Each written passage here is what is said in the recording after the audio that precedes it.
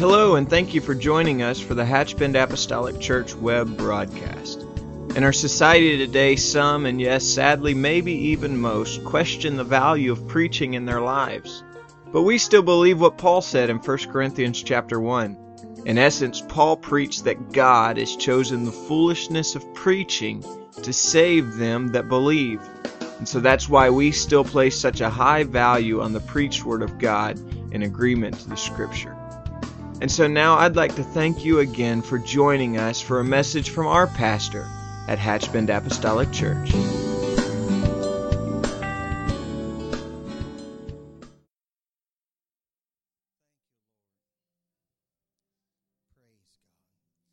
You can be seated if you would like. Today, I'm not going to try to take a long time, but I would like to just drop something in your heart, if I may. Also would like you to pray for our children's church. Amen. Today is on our third Sunday there in children's church, and so let's pray that God would touch them in the course of what they're having shared and planted in their heart right now. I don't think that it's unthinkable that God can't place His hand in the heart of a 7-year-old, an 8-year-old, a 9-year-old this very morning. Touch our teenagers and help them to have strength and make up in their minds the path that they're going to choose. And I believe that can happen for them today. In the book of Acts chapter 9 and verse 15, you can remain seated, and if our musicians can just hang out, I plan to take just a few minutes, and you all can decide how that pans out in just a few minutes. But the Bible says, speaking of the Apostle Paul, the Lord said unto him, Go thy way, for he, Paul, is a chosen vessel unto me to bear my name before the Gentiles and kings and the children of Israel. We are all somewhat familiar with the term chosen vessel, and we have probably used that often in our own vernacular, looking at other people and realizing the hand of God may be upon their life and things of that nature. But in truth, this phrase is only used one time in the entire Bible, and it refers to the Lord calling Saul at that time to the ministry, or calling him into the church. And so this chosen vessel, I'm not suggesting that Saul was the only chosen vessel, but it's the only time this phrase is used. And so this statement was made by the Lord to Ananias concerning Saul and what he was destined to become.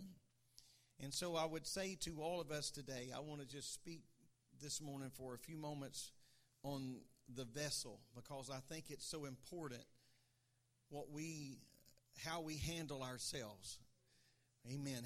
Because we are the vessel of God. We have this treasure, the Scripture says, in an earthen vessel. I'll mention that again in just a moment. But it is so important. And so the vessel that God chooses to use, that is His decision and His decision alone as to who He chooses and what He chooses to do through that man or that woman. And so those are His decisions. So while God may certainly be the one in charge of what He would call you and I to do, the responsibility that we have toward that call is multiple. Because when we begin to yield, and as we begin to yield ourselves to the hand of the Lord, the Spirit of God, that drawing hand of God, we have to realize that just because we say with our voice, God, just use me any way you will, do with me what you can, and I surrender all, and all of the songs or statements that we may surrender, that does not relinquish us from any responsibility that we have to tend to our own heart, our own mind, our lives, and I want to speak about that within and without. Not just what we do on the outside in the appearances, but what we actually do in our heart as well.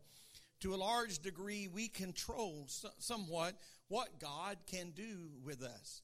We determine by the actions of our lives. For instance, David truly had a desire to build a temple for the Lord. There is no doubt about that. We can find that common thread in his heart. But because of a past, it prohibited him from being used in that particular area. God was able to use him other places, but it certainly stopped God from being able to use him in a certain way. There was too much bloodshed in his past. And so we think about the vessel and how important that is. On September the 29th, 1982, is a day that left a forever stain on the fabric of American society. To some degree, it's a stain that you and I still live with today, whether we're aware of that or not. Because it was early on the morning of this day that a 12-year-old girl by the name of Mary Kellerman, who lived in a Chicago suburb, she came to her parents, her mom and dad, and said that she had a sore throat and had a runny nose through the night. Thinking nothing about it, the mother and father gave her one extra strength Tylenol capsule. Unbeknownst to them, that capsule was laced with potassium cyanide. And by 7 a.m. that very morning, Mary was dead. The same day, a 27-year-old postal worker named Adam Janus of Arlington Heights, Illinois, died of what was initially thought to be a massive heart attack. But it also turned out to be cyanide poisoning as well. In a plot that you would think would only be found in some twisted Hollywood production, Adam's brother and sister-in-law rushed to his home to console the family members that had gathered there at the learning of his death. And so while they were there trying to console other family members, they began to both experience throbbing headaches, which is a common side effect of those that are involved in tragedies and especially unforeseen deaths. In a strange twist of fate, both Stanley and Theresa took a Tylenol extra strength capsule or two from the same bottle that Adam had used earlier that day. Stanley died that very day, and Theresa died only 2 days later. Over the next few days, 3 more strange deaths would occur. 35-year-old Mary McFarland, 35-year-old Paula Prince, and a 27-year-old lady by the name of Mary Weiner. All of them, it turned out, took Tylenol shortly before they died. These deaths would panic an entire nation, and the news of these deaths would reach around the world. Many of you in this room today remember what I'm talking about. Only months later, what happened on this fateful day would change the way that we both purchase and consume over-the-counter medications. Police theorize that someone must have taken the bottles off the shelf of some local grocers and drugstores in the Chicago area. Obviously, they laced those with poison and then returned these restored packages back to the shelves to be purchased by unwitting victims. To this day, oddly, the perpetrators of these murders have never been found. Before the 1982 crisis, Tylenol controlled more than 35% of the over-the-counter market. Only a few weeks after these murders, that figure plummeted to less than 8%. To be sure, it would be years before a bottle of Tylenol would ever be looked at without question again. As a matter of fact, the very genesis of this thought in my heart happened to me in the Walgreens store in Lake City several months ago when I walked in to purchase a bottle of Tylenol. As I was shopping and looking for which one to pick out, which one to purchase, when I went to reach for that, I thought about the events of 1982. And my doctor had said for what I was experiencing at that time, he said, you need to get you some Tylenol and take you some Tylenol. And for just a few seconds with an outstretched hand in an aisle of Walgreens, I wondered, do I really want to do this or not? If you've ever been chosen to work for God in any capacity, and I think to some degree we have all been chosen to work for God. I don't believe that I know what we're talking about when we talk about ministers and things of that nature, but I think we all have a call of God upon our lives. So with that said, then we're going to have to make sure with that call upon our lives that we tend to the vessel that God has chosen, both within and without. I mentioned it a moment ago, but Paul said to the Corinthian church that we have a treasure, speaking of the Holy Spirit, that is in an earthen vessel, speaking of this flesh we call mankind. And so Paul spoke directly to the Corinthian church concerning the power of the Holy Ghost that would indwell the hearts of men. And so we have never called to question and would never call to question the power of the Holy Ghost or the power of the Holy Spirit, but we do, and we have called to question the power of the vessel. that goes without saying perhaps, but if the vessel is contaminated, then there is no way that is within the vessel cannot become contaminated as well. I can't overstate how important it is for all of us to maintain the vessel. I've got to think about what's coming in to my mind. I got to think about what thoughts I'll allow to just wander around in my heart and my mind, things that I would allow myself to dwell on. I've got to worry about this vessel, not just within, but from without, because there are others that are trying to find their way to a genuine experience with God. They may be following me, so I had best be careful where I lead them. Amen. When we make a declaration of being born again, are filled with the Holy Ghost, that places us in a unique position. It places us in a position of scrutiny. Scrutiny within and scrutiny without. It's just part and parcel of it all. In the book of 1 Timothy 3, 1 through 7, I understand these are instructions for what Paul refers to as those desiring the office of a bishop. And so we're not trying to paint with too broad of a brush here today.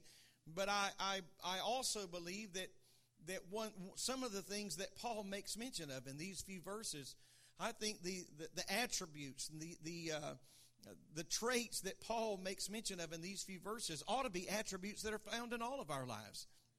Whether we ever preach a message, sing a song, or become a missionary in some third world country, Paul mentions words like this. He mentions words like blameless, vigilant, sober, men and of good behavior. He talks about people that are given to hospitality and apt to teach, those that are patient, people that are not brawlers, or those that are not covetous. I understand how that would fit into the life of a person desiring the office of a bishop, but I also understand how that ought to fit in the life of everybody that is filled with the baptism of the Holy Ghost. And then Paul finally concludes all of these statements in verse number 7 by saying that we must have a good report of them that are within, and we must have a good report of them that are without. And I realize in the last few services I've mentioned this particular thing several times, but I think it is imperative. I'm not just out of things to say. I'm not repeating myself because I've hit the wall. I'm telling you that the world is watching, so we had better be careful where we go, what we do, how we dress, how we talk, what entertains us, what we find funny, what we find distasteful. Amen. The world is watching. But as important as that is, we also must guard the inside of this vessel, because if the inside of this vessel, we may play a good game. We may have a good game going. The world may think we're all of this and a bag of chips. But if inside we know we're allowing things to go on, that is going on, those things that are allowed are going to taint what the Spirit of God is trying to do in our lives. I understand that we're in the world, but not of the world. And I realize and do not think that God ever intended for the church, the New Testament church, to just go find some hole and crawl in it somewhere until He returns. We're in the world, but we're not of the world. We have associations in the world. We have friends in the world. We have family that perhaps are in the world. But let me just say this and unequivocally declare today that if carnal people are comfortable in our presence, we're doing something wrong. Amen. Amen. Amen. Amen. If carnal people can just feel comfortable to say and do, there ought to be something about not us, but there ought to be something about the Spirit of God in us that condemns sin, that convicts sinners in their tracks. And so if in fact those things are not happening, then I had better get somewhere in that mirror, that heavenly mirror, and say, God, reveal to me what I am doing wrong. Because if the vessel is tainted, the contents will be tainted as well. And so I've got to discover what's wrong in my life. And then I have a responsibility to take drastic measures, if necessary, to ensure against that in the future. And so there are some things I have mentioned through the years. If you got a dripping faucet in the front bathroom sink, you can wait to get around to fixing that. But if you got a drip in your roof, you had better tend to that. Amen. There's some things that are impaired. We got to do something about this today. We might find the faucet leaking and think, well, I'll take care of that when we get back from vacation. We're going to be gone for 7 to 10 days, and it'll be all right. I'll take care of that. But if you leave your roof leaking for 7 to 10 days, you may not have a home to come home to. So there's some things that demand drastic measures. And so whatever measures we take will be rewarded if our intentions are to do the right thing. I began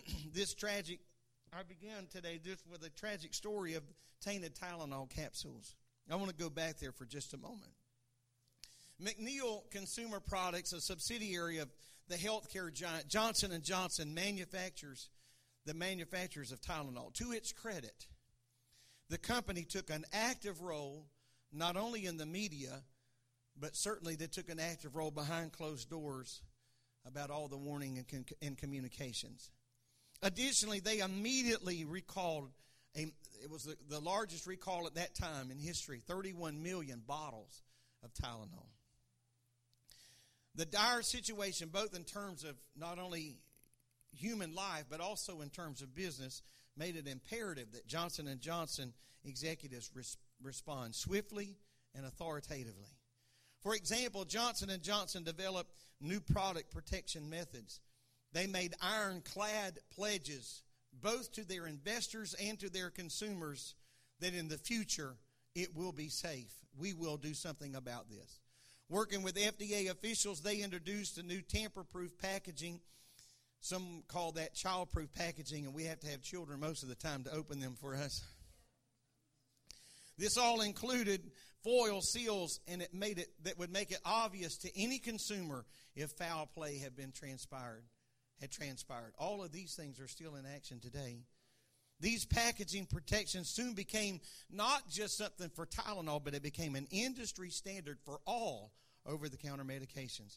Within a year after all of this, and after Johnson & Johnson had invested more than $100 million, remember this was 1982, $100 million, Tylenol sales began to rebound to its healthy past, and it became, once again, the nation's favorite over-the-counter reliever. Critics who had prematurely announced the death of the brand of Tylenol were now praising the company because of the way they handled the matter. Indeed, Johnson & Johnson recall became a classic in case studies for business schools and remains as such to this day. Sadly, the tragedies that resulted from the Tylenol poisons could never be undone. There were some parts of this, of course, that could not be erased. And as I mentioned a moment ago, we still, from time to time, have that overwhelming feeling when we ourselves see that brand. But they did all they could do. Amen. They did all they could do. And so innocent people that had unwittingly ingested something they thought was going to help them, only to find out too late that it would be there to take their life.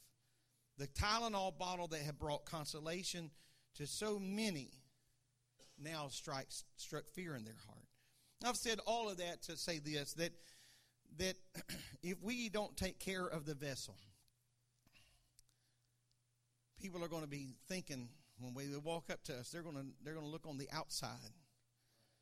There's going to be a little fear because of what they may see on the outside.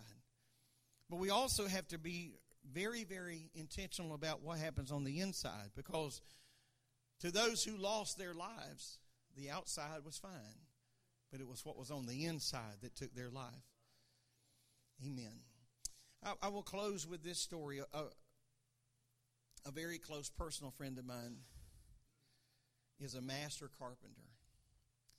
And just a few weeks ago, he shared a story with me that happened to him when he was working on a very large job many years ago. He was working with a company that made extremely high-end millwork, and they would install this millwork or trim, and I'm not just talking about trim that would be comparative to what we have in our church today, although we have some nice trim, but I'm talking about something that would make its way to Macy's or Saks Fifth Avenue or five-star hotels and restaurants and things of that nature.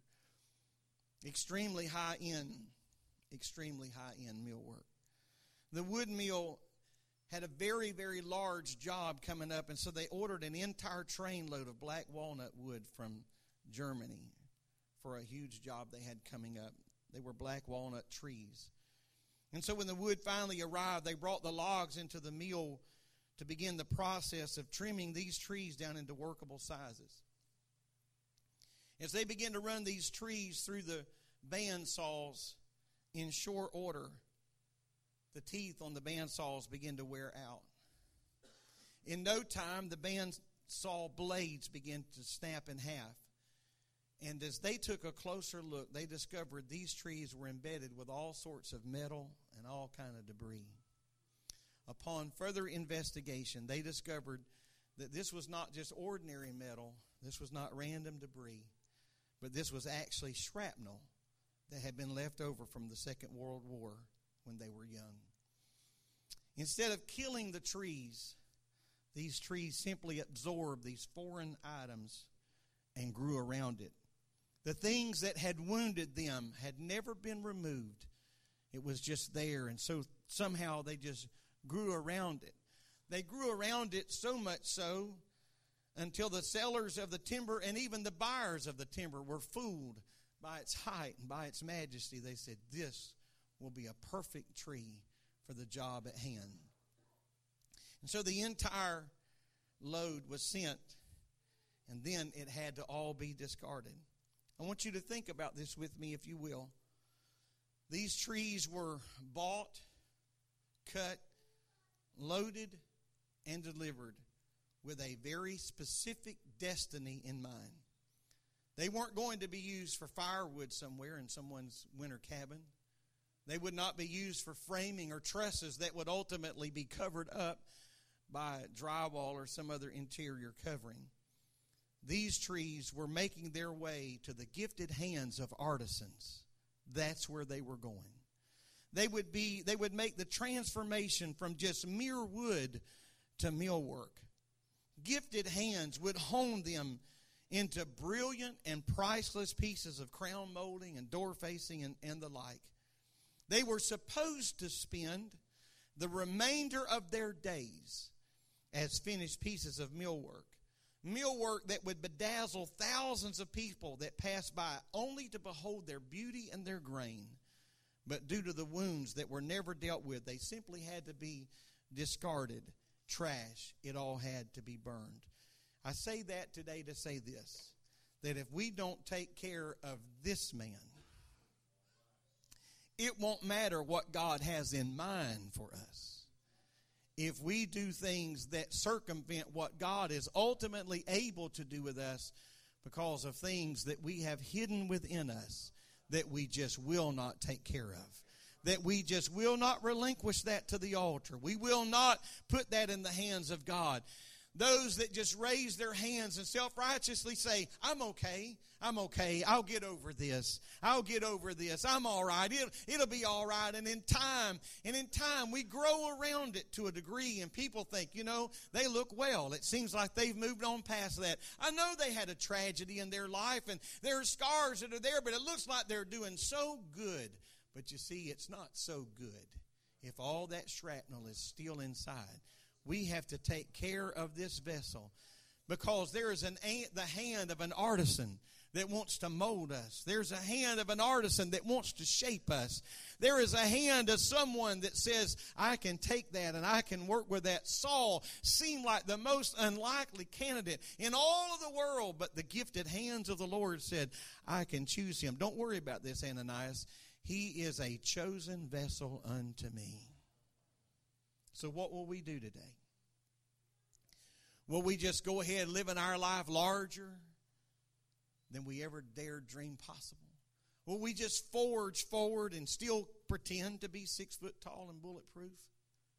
Or will we be that other person to say, it's all going to be all right?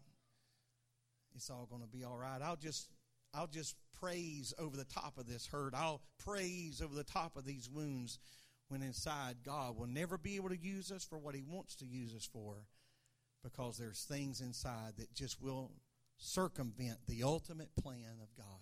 We bear a responsibility. This is far more than just saying, have your way with me, Lord. Amen. Let's stand. This is far more than just saying, Lord, if you can use anything, Lord, you can use me.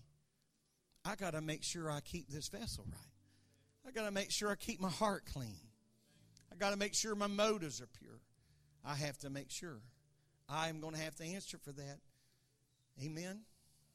I'm going to have to answer for that. Praise the Lord. Praise the Lord. Would you join me now, and can we just worship the Lord? We're going to have a baptism service. I'm going to have the privilege here in just a moment to baptize Ethan. And I pray that the hand of the Lord will just honor what's happened here in this service. There's been a lot of ministering here today. A lot of ministering, a lot of healing here in this house today. And so as we transition into the next closing portion of this service, would you consider the words that I've shared with you today? Amen. I want to be that chosen vessel. And if that's the case, then I better stop doing what I knew is wrong. I need to start doing what I know is right. And I need to, Lord, to touch my heart and cleanse and purify me. Amen. Would you make that your prayer this morning? Can we magnify Him?